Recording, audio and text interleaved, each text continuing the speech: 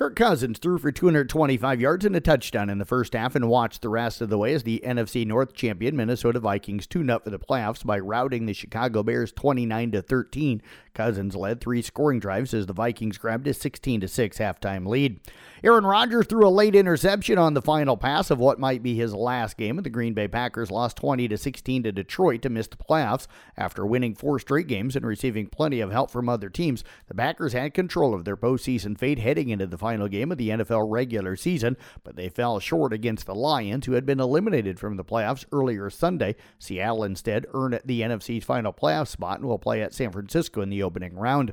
NFL scoreboard from yesterday: Atlanta knocked off Tampa Bay 30-17. It was Buffalo over New England 35-23. Carolina downed New Orleans 10-7. It was Cincinnati beating Baltimore 27-16. Houston edges Indianapolis 32-31, while Miami knocked off the Jets 11-6. Minnesota routs the Bears 29-13. Pittsburgh doubled up Cleveland 28-14. Denver knocked off the Chargers 31-28. Philadelphia holds on to beat the Giants 22-16. San Francisco blows out Arizona 38-13. In overtime, it was Seattle winning over the Rams 19-16. Washington routs Dallas 26-6. And Detroit again last night beat Green Bay 20-16.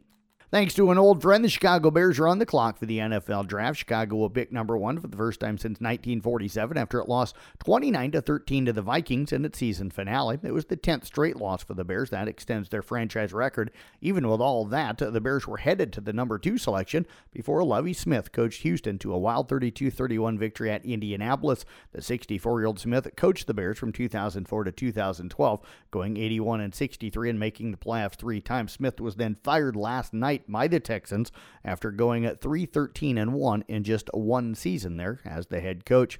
Peyton Sandford more than doubled his season average with 22 points. Philip Rebrach had a double-double. Iowa ended Rutgers' 5-game winning streak with a 76-65 victory. The Hawkeyes stretched a 42-30 halftime lead, went to 54-36 when Chris Murray hit a 3-pointer at the 15-41 mark. Shortly after that, Rutgers reeled off 12 straight points, but Sandford then scored the next 11 Iowa points, and a Connor McCaffrey 3 made it 69-57 with 4:01 to play.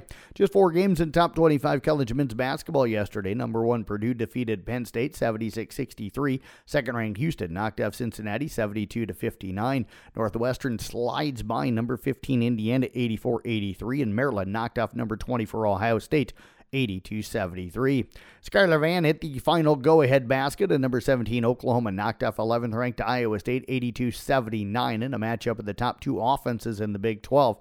In a game that had 25 lead changes, Oklahoma struck last. Vann scored a basket to give the Sooners an 80-79 lead with 7 seconds left. After a timeout, Ashley Jones drove the baseline for the Cyclones, only to have the shot blocked by Maddie Williams, who grabbed the rebound and called the timeout, essentially sealing the win.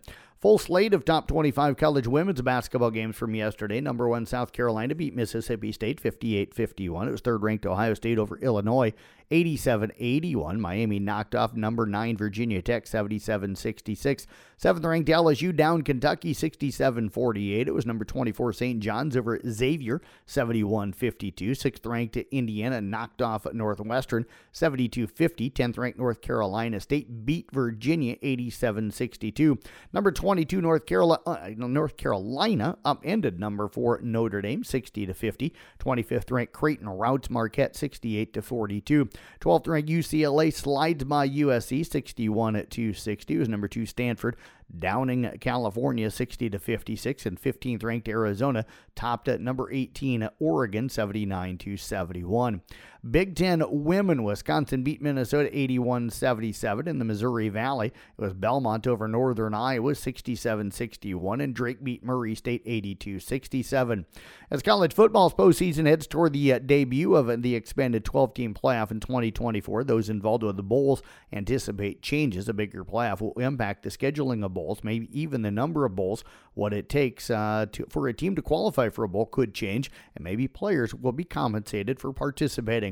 While the college football playoff has undoubtedly diminished the importance of the bowl games, they're not going away, and a bigger playoff might be a chance for a bowl season to reinvent itself. Local sports today, 4 basketball doubleheaders for you. Esax at GTRA. Coon Rapids Bayard host Woodbine. Peyton Sheridan entertains Manson Northwest Webster. And Audubon travels to Missouri Valley. In wrestling, Kemper girls visit Ballard. And that is a look at sports. I'm Jeff Blankman reporting.